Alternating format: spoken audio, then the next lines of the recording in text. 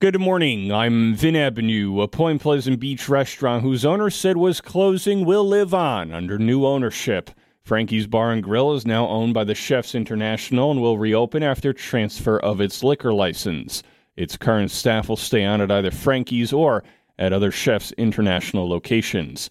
A massive $3.5 trillion spending plan being formulated by congressional Democrats in Washington includes a proposal to hike the corporate business tax.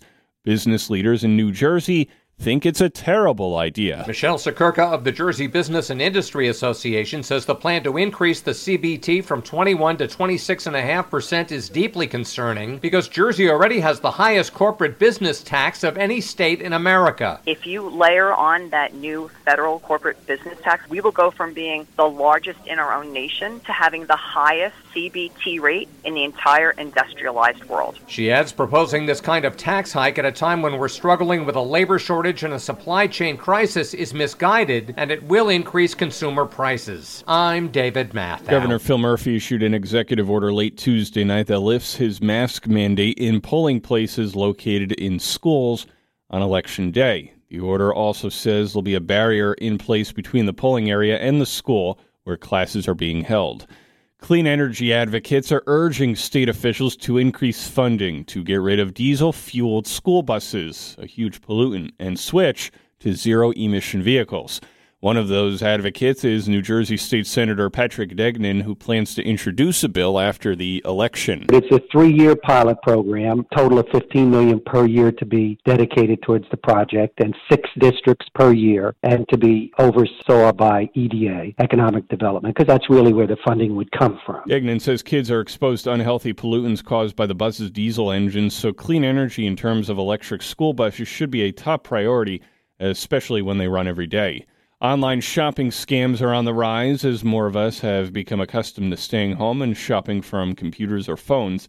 The Federal Trade Commission reports it's particularly bad for those over the age of 60. Overall, the biggest number of victims come from romance scams, but bogus lotteries, raffles, and imposter businesses are a close second. Buying a car or a truck may be more expensive and annoying for another year. Supply of new and used vehicles is still far short of demand in the Garden State, and in some cases, the situation has worsened over time. New Jersey Coalition of Automotive Retailers President Jim Appleton says today most dealers they represent have 10 to 15% of their typical inventory on their lots. We've got kind of that perfect storm where inventory shortages have resulted in fewer new car sales, which have resulted in fewer trades, which push pressure on the supply of used vehicles. And of course, all of this means less selection and higher prices for consumers. Appleton doesn't see inventory levels coming back to normal until the third quarter of next year. I'm Dean Alflamia. The CDC could approve a new COVID booster regimen this week that would allow the mixing and matching of different drugs.